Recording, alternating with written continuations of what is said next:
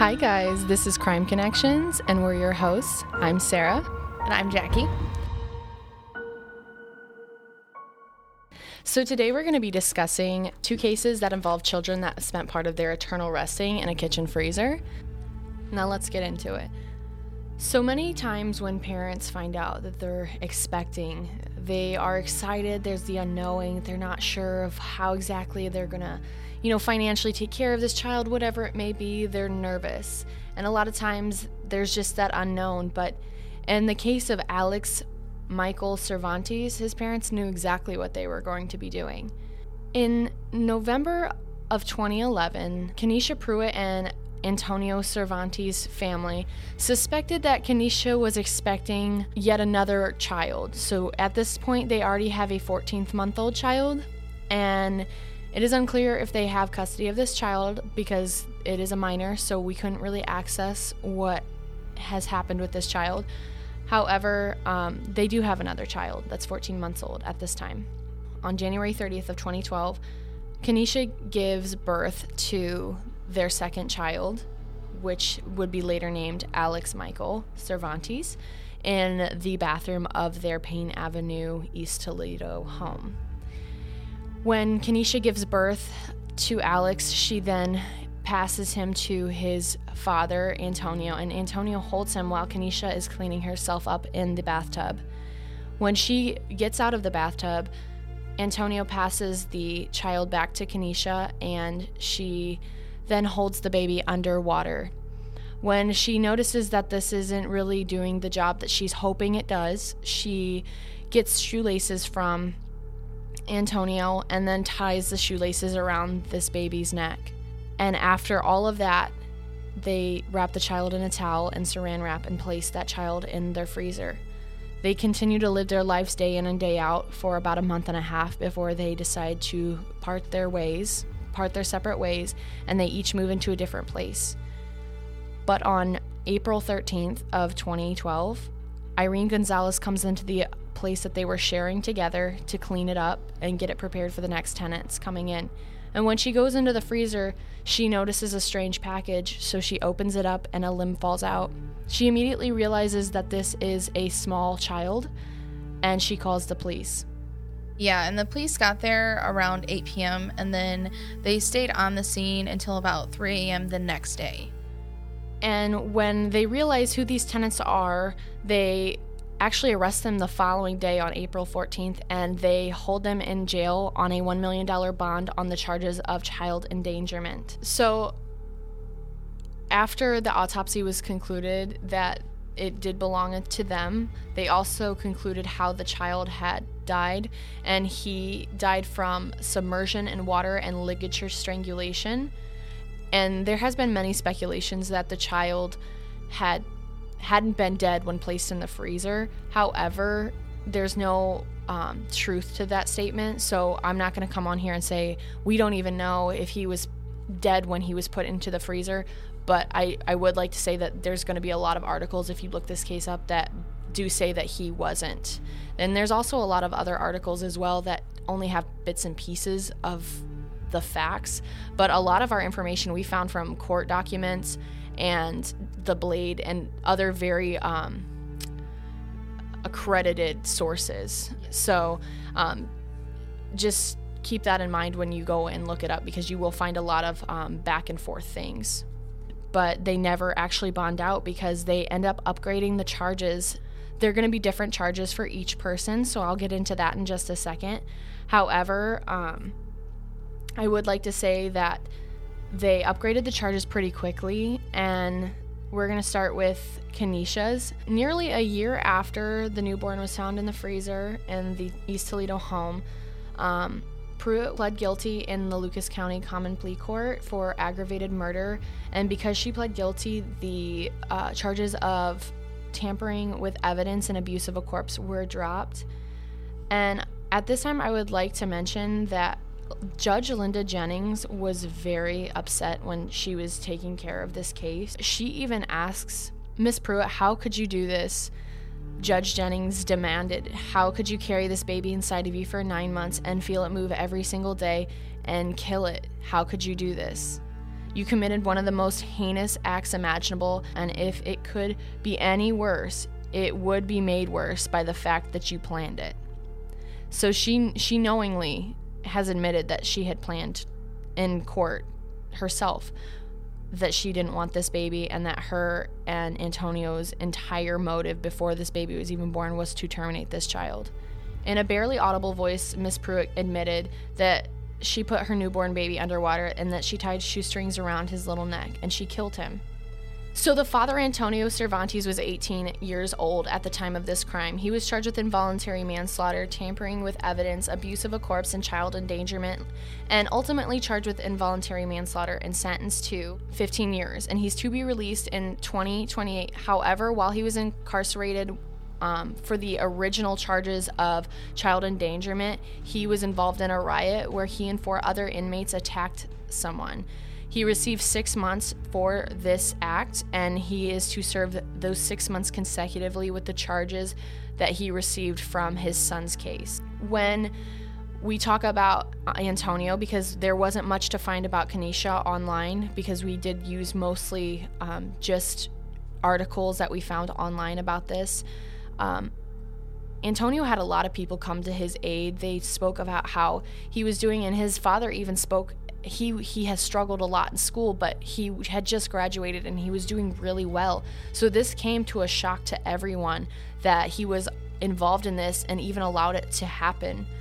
Yeah. There was so many people that had wrote in and said on his behalf, like, this is not something that is in character for him. He is a good kid.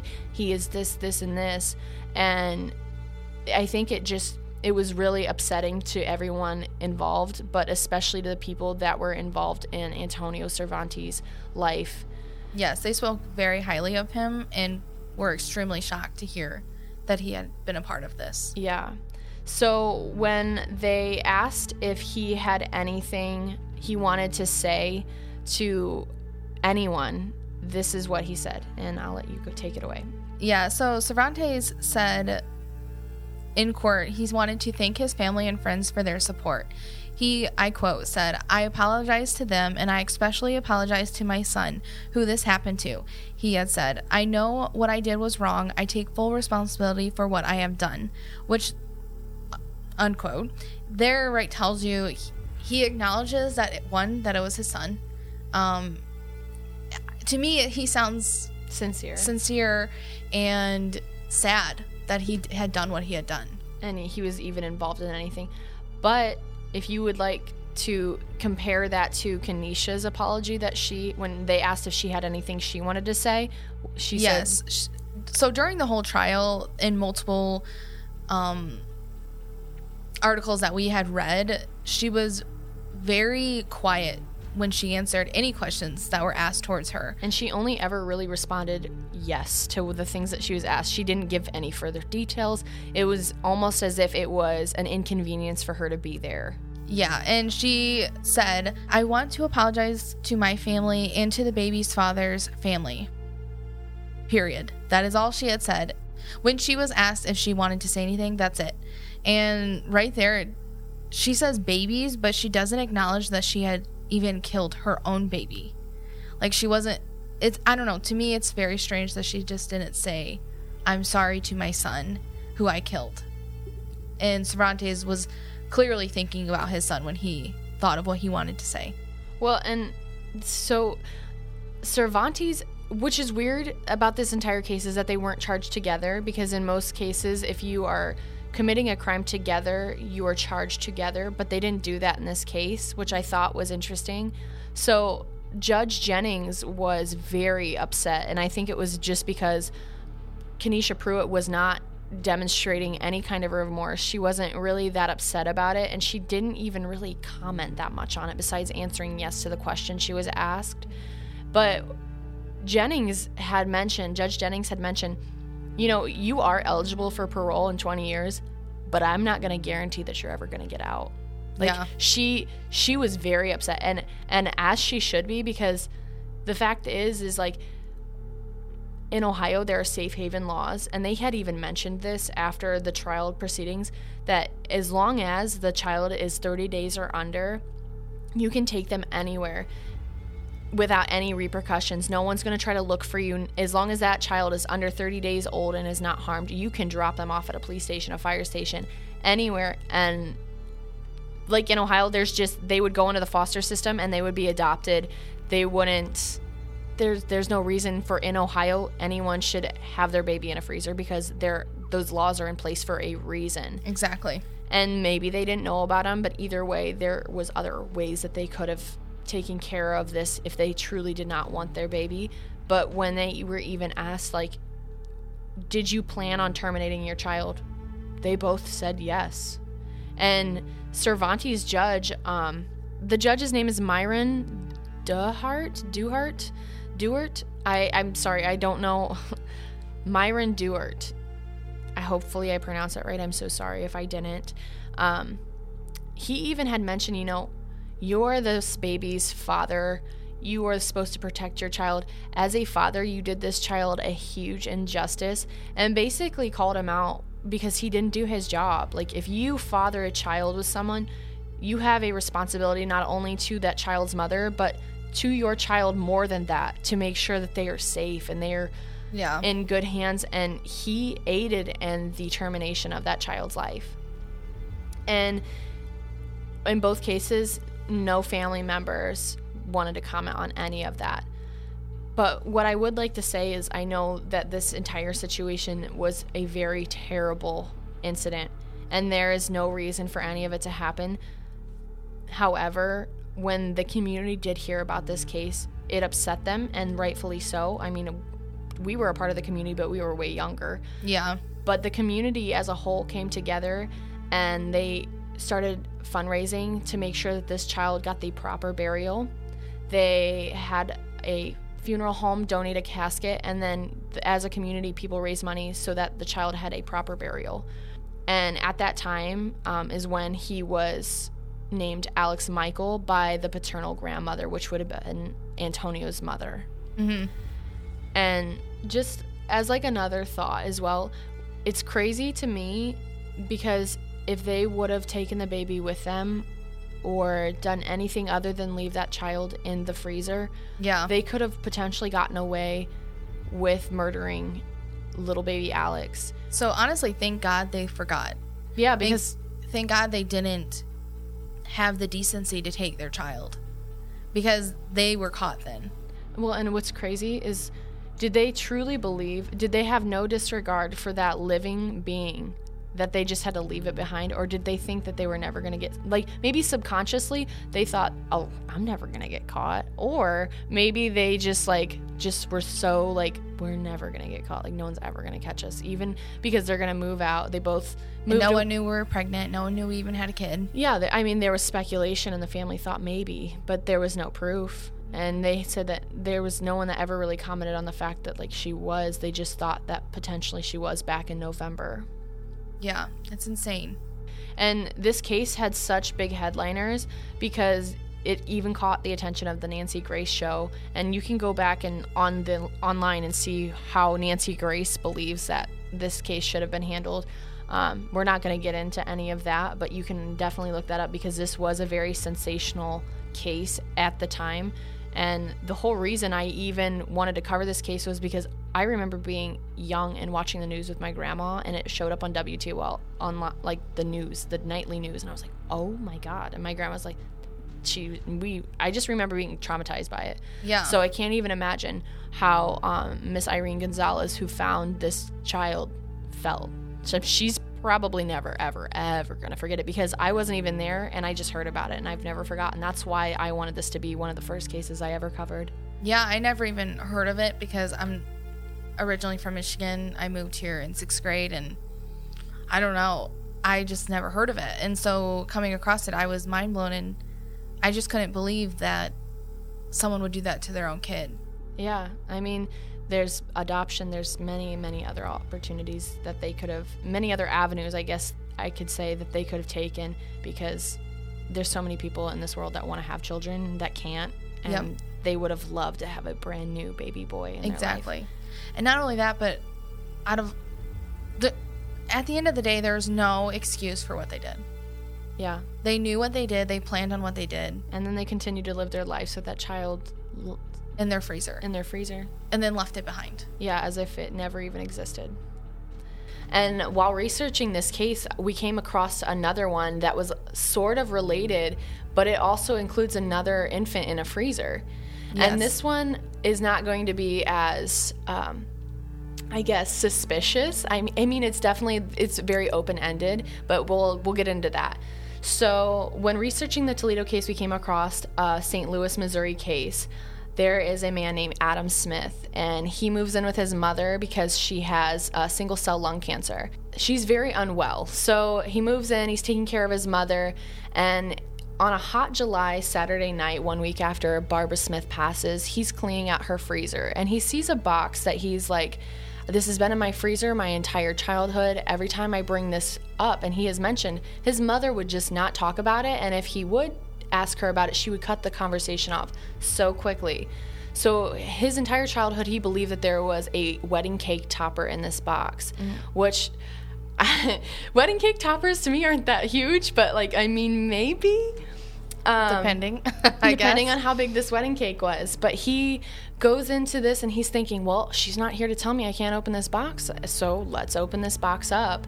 And he opens up the box, and before he even does it, he texts his sister and his aunt, and they're joking around saying maybe there's money in it, maybe she's been hiding something in there all these years. But he specifically remembers this box coming with him every place he moved.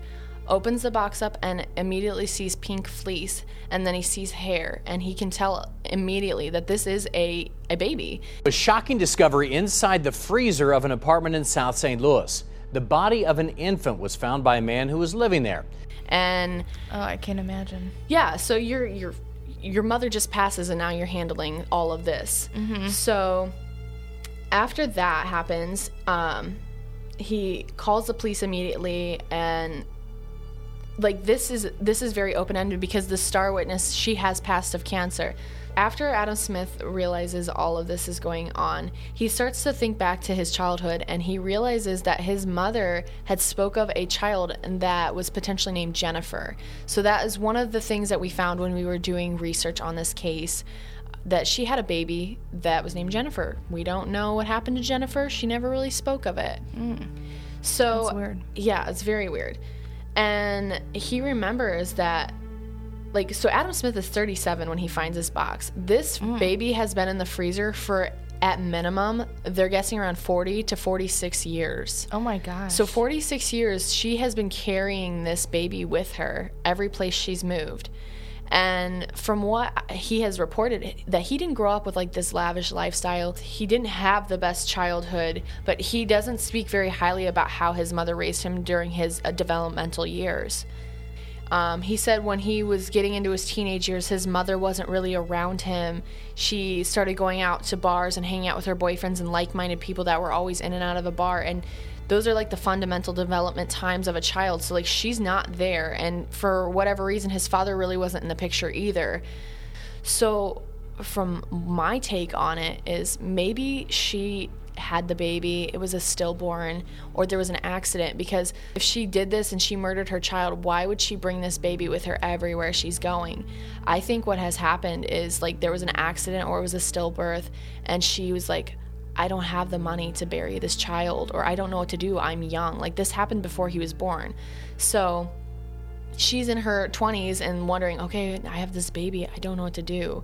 And from other reports is she's had 2 pregnancies while Adam was in her care that no one knew about. Even her family, where she was talking to them, and she just hid this pregnancy. She hid 2 of them, and she put both of these children up for adoption.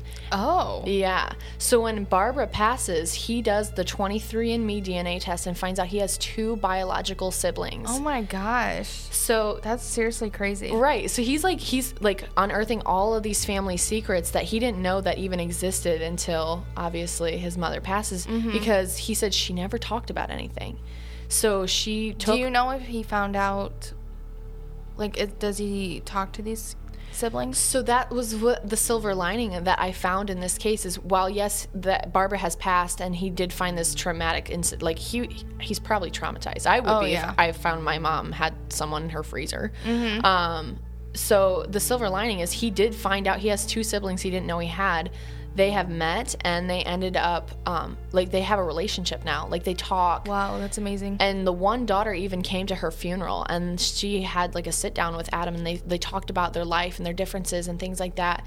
Because the girls knew that they were put up for adoption. He didn't even know they existed, so that's why he ended up doing the 23andMe, because he was like, well, my mom has this secret. What else is she hiding? Could she be hiding? Yeah. Exactly. To me, it's like, yes, this case, it's pending. There's no additional information because, like I said, the star witness has passed, and she's a very private person from everything that's reported. Even her son has said in interviews that, like, she just did not talk about certain things. Mm-hmm.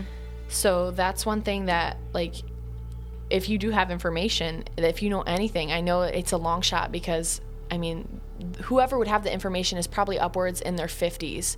So it would it could be a nurse, it could be a doctor. Like, that's true. Like, we don't know, but there's no record of this baby that she had. Yeah, so she probably had it at home. At home. So that's the mystery of this entire case. Yeah, and like, how do you have a baby in your house? And the baby was born before. Yeah, but see, the thing is like, the coroner has never released information about this baby because it's still a pending case. We do not believe that anything malicious happened because why would she just take this baby with her everywhere? The baby was in the freezer for 40 to 46 years. Yeah. So they'd have to let the child thaw and then go in through the autopsy. And after all that time, like, who knows what are you going to find? Yeah. And since they're not releasing anything, it's like, they may never because it is pending. Yeah. Well, and who knows, when did she freeze the baby? Was it right after the death? Was right. It right? You know, like we don't know. We don't know if this was like a sudden infant death syndrome, like stillborn, like if there was an accident. It's very hard for a body being in a freezer for 40 to 46 years. That's still like the undetermined how long exactly it was in. You know, it is also very interesting to think, though, with something frozen, if anyone has moved multiple times, which I have, when you're moving food, it thaws out a little, and then you have to refreeze it. So I'm sure there's evidence lost in and out of that because of the times they moved. Exactly. Like, that box was never going to stay fully frozen. And even if it did, like, freezers have different freezing temperatures, you know? Exactly. So there's things that are lost. And like I said, like, this is a pending investigation. We're never going to know the true ins and outs unless she did tell someone, which, like, it's very hard for me to wrap around in my brain that no one knew about it. I mean, people can be very private, but, like, it's very hard for women that are pregnant, if they know that they're pregnant, or even if they don't, like, you're hormonal, like, someone usually is like, you know, you're pregnant, and you're like, are you sure you're not pregnant? Like, someone might have known. And I mean, even to this day, like, if you know something, just let the Crime Stoppers of St. Louis know, like, even if you don't think it's that important, because that might be, like, one of those things where it's, like, it is an open investigation at this time, but, like I said, they don't really know if it was a homicide, because when you're moving, things thaw and unthaw, and you don't know. Yeah. You don't know what was lost, and, like I said, Star Witness is not there to comment. Exactly. Yeah, it's pretty insane to think that for 40 or more years that she kept that a secret, when our natural instinct is to talk to someone about something, and when we bottle something up for X amount of years, there's just no way. There's no way. She's had to have said something to someone. Yeah, someone knows something. And even if they don't think that they do, it's like little tiny details that you brush off or you put in the back of your mind that you may not know that you know. Exactly. It was a very small child, but they can't really, like, they don't really know. They don't really know too much because, I mean, everyone involved is either passed away or not didn't talking. know about it. Or didn't know about it. That is wild. And I just can't imagine coming in and then realizing, oh, here's one of my siblings that is unfortunately an baby, infant, whatever the age may be. And it has been in the freezer my entire childhood. I didn't even know. Yeah, and then here's another 2 siblings that I didn't know my entire life. And I mean, gratefully, he found them now and he can talk to them, but that's just so much time missed. Right. That's just, to me, like, and I'm sure for him as well, like, you're just thinking, what else is there? What's coming next? What am I going to find out later on? Yeah. And not only that, but there could be more siblings. Because they're only going to match people that have taken the DNA test. Yes. Yeah. So, unfortunately, he wouldn't know unless... Well, and so from the reports that I've read, the adoption agency said that she had 2. It takes a very strong person to put 2 children up for adoption. And if that was her route with them, I don't believe that she would have just been like, well, I'm just going to, get rid of one of them. Yeah. And then carry it with me everywhere I go. I think that weighed heavy. And he said that towards the end, she was very angry. She's mourning, and like every time you open your freezer you have that reminder. I can't say because I don't know her, we can't ask her this, but it's like she's angry because she's mourning. She's probably not happy with how everything turned out. Yeah, and then her to whole have that life turned out. Yeah, to have that reminder.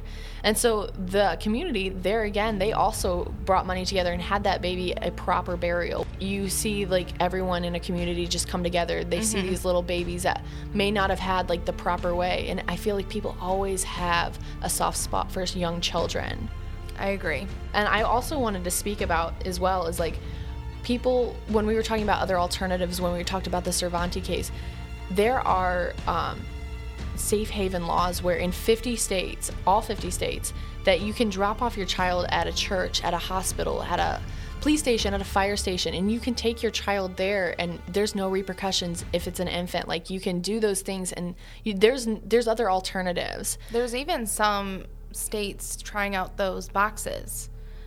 I don't know if you've heard of those, where they're controlled with heaters / or air conditioners depending on the time of the year, and it's literally a box. You drop your kid in it, and the second something is on that, it notifies the local police or the local fire department, and then it's kind of so you can go there. It's anonymous. Yeah, and then no one has to know. Right, and it's better. Like, that actually is so good because it's like, okay, well, you anonymously want to drop off this infant, this newborn baby, whatever your reasoning is behind it. It's cold. Well, now you have a heater, or it's hot, so you have an air conditioner. There is other alternatives, and I love that. I love that idea. Yeah, because I know a few states in the U.S. are starting to try them out, and then I think eventually once they realize they are successful, that they'll be more. expand. They'll be expanded. We'll have links below for if you need hotlines, if you need to talk, if you know of someone that has been abusing a child. We're going to be linking all of those links and numbers below, so that way if you do believe that you need help or you know someone that does, those numbers are going to be available to you right off of this podcast that you can link and click and get the information below. If you have any information on the St. Louis case, please contact Crime Stoppers of the St. Louis area. We'll have the number linked below. We invite you to join us next week when we'll be discussing an open case right here in Ohio. We will be releasing our episodes on Tuesday of every week. So hopefully you guys like this and you join us next week.